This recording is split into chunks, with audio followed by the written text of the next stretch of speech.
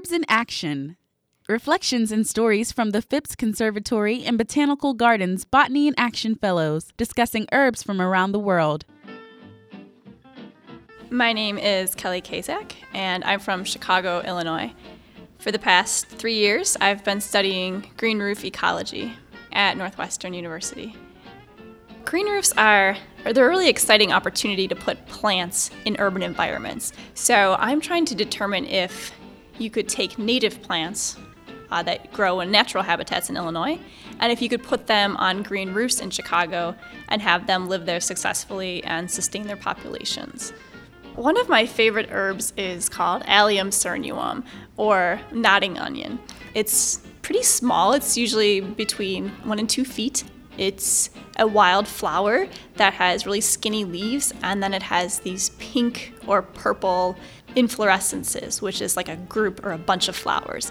So it kind of looks like fireworks have just exploded and then they start cascading downward. And that's the nodding. So the flower actually looks like it's kind of gone up a little bit and then nods downward.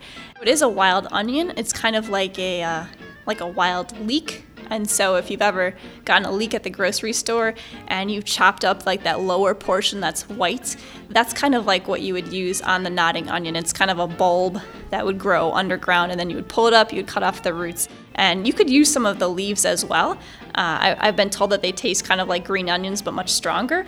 So it's native to the area, and I know the Native Americans have been said to use it in soups, so they'll stew it. And I've never eaten it before, but I probably should try one of these days.